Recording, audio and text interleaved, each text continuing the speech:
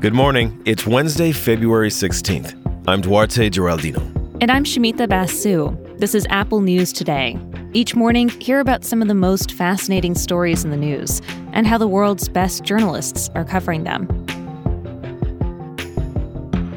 A long fight against the gun maker is now over. The families of Sandy Hook Elementary School shooting victims settled with Remington Arms for $73 million. The Trace covers gun violence in America, and it has a comprehensive look at the broader significance of this settlement. It says this particular case provides a template for successfully suing the gun industry. Now, this industry has often been able to avoid being held responsible in courts.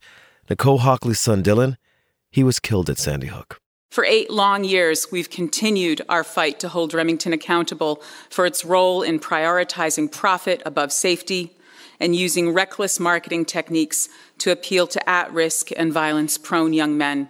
What she said about marketing was crucial to the outcome of this lawsuit. We've talked before about how a 2005 law shields gun makers in the U.S. from being sued over crimes committed with their weapons. But there was an exception that allowed lawsuits over violations to relevant state laws.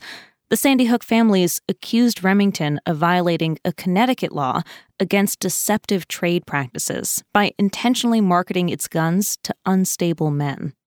Ads portrayed semi-automatic rifles as signs of masculinity. One ad in particular appealed to buyers with this slogan, "Consider your man card reissued." Remington said it didn't target at-risk youth and that there was no evidence connecting their marketing to the Sandy Hook shootings. It fought this suit for years, but ultimately, it settled. The Trace points out this is only the second time in more than 2 decades that a major gun manufacturer settled a lawsuit over shootings committed with its weapons. And it's one of the only cases to win a payout for victims. Some legal observers think that even though it never made it to a jury, it could shape the way future court cases try to go after gun makers.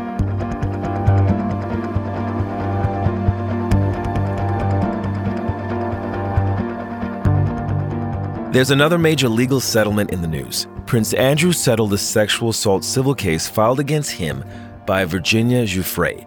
She accused him of sexually assaulting her 3 times when she was 17 years old. He's repeatedly denied this.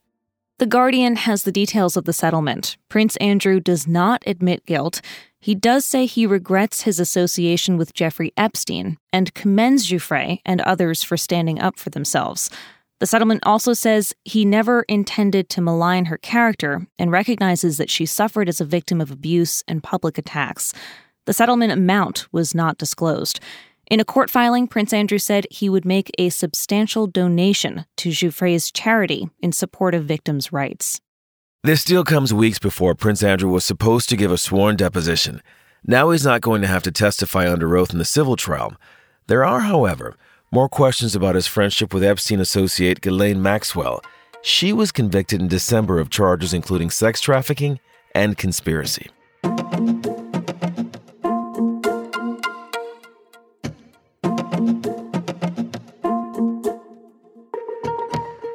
George P. Bush was once believed to be the future of the Bush family dynasty. At 45 years old, he's relatively young. He's a photogenic Mexican-American who many thought could appeal to a growing population of Latino voters. His dad is Jeb Bush, which makes George W. his uncle and George H.W. his grandfather. Some family insiders thought George P. Bush was destined to become president himself one day. He had the money, he had the connections, he had the name. That's Forrest Wilder over at Texas Monthly. His latest article looks at George P.'s biggest political test yet. He's running for Texas Attorney General, but he's having a hard time getting traction in a crowded field. And that has some political observers wondering if the Bush line is going to end with George P. A lot of the people in the grassroots that I talked to were like, Bush? No, I'm done with the Bushes. I don't believe in dynasties. The Iraq War was a disaster. Donald Trump has been harsh on the Bush family over the years. Still, George P. has embraced him. His political future now depends on convincing Republican primary voters that he is loyal to Trump. But there's one big problem. Trump did not give George P. his endorsement for the AG race. Instead, he backed the incumbent, Attorney General Ken Paxton. Basically, he's trying to position himself as somehow the Trump guy that doesn't have the Trump endorsement. And in terms of how that's being received by voters, charitably, I can say it's a mixed response. A lot of the folks who are the most engaged voters, the sort of activist base, the real grassroots, they see Bush as essentially kind of a phony, and they have other options. Given all of that, George P. is still trying to convince voters he's a Trump guy. His campaign features a photo of the two of them shaking hands, and George P.'s policy positions are very much in line with Trump's. He's tough on immigration and promises to finish the border wall if he's elected as AG. And yet all of that might not be enough. The Bushes once dominated national politics. Now, one may not even be able to win a race in a state that used to love them. The brand itself, at least in Texas GOP world, is tainted now at best. The Bush name is seen as the establishment that Trump helped, destroy.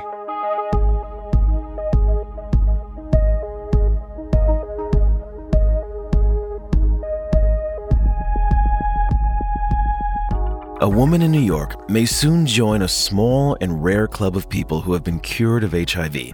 NBC News reports, doctors consider her HIV to be in remission. She got a very specific type of treatment for people with both HIV and cancer. It basically replaces a person's immune system with a donor's. See, there's this rare genetic abnormality that makes some people naturally resistant to HIV. So for this treatment, that person is the donor, and their stem cells are transplanted to the patient. It worked 3 times before, but it has failed for many others. What's different about this latest treatment is that the woman was given transplants from 2 different donors. This was to get around a challenge with that rare genetic defense against HIV. It's largely found in people with Northern European heritage, so it's hard to make it a match for people with a different genetic background. The cutting-edge move, combining different donors, as they did here, could open the treatment up to more people. Doctors involved here say in a few years, if she shows no signs of HIV, they will consider her cured. And they're hopeful this type of treatment could work for roughly 50 patients a year. You can find all these stories and more in the Apple News app. And when you're in the app, keep listening to hear narrated articles from our News Plus partners. We'll talk with you again tomorrow.